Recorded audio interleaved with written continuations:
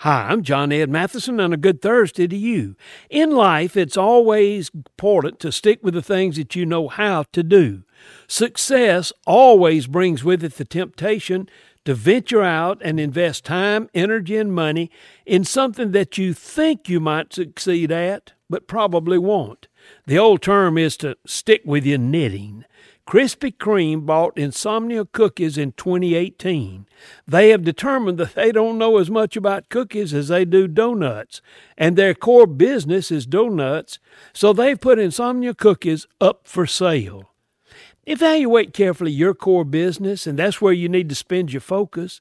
That's especially true of your faith. The core of your faith is the authority of the Bible and the purpose God has for you. Stick to that rather than spending your time, energy, and money on something that you're simply tempted to try. Stay focused on the core.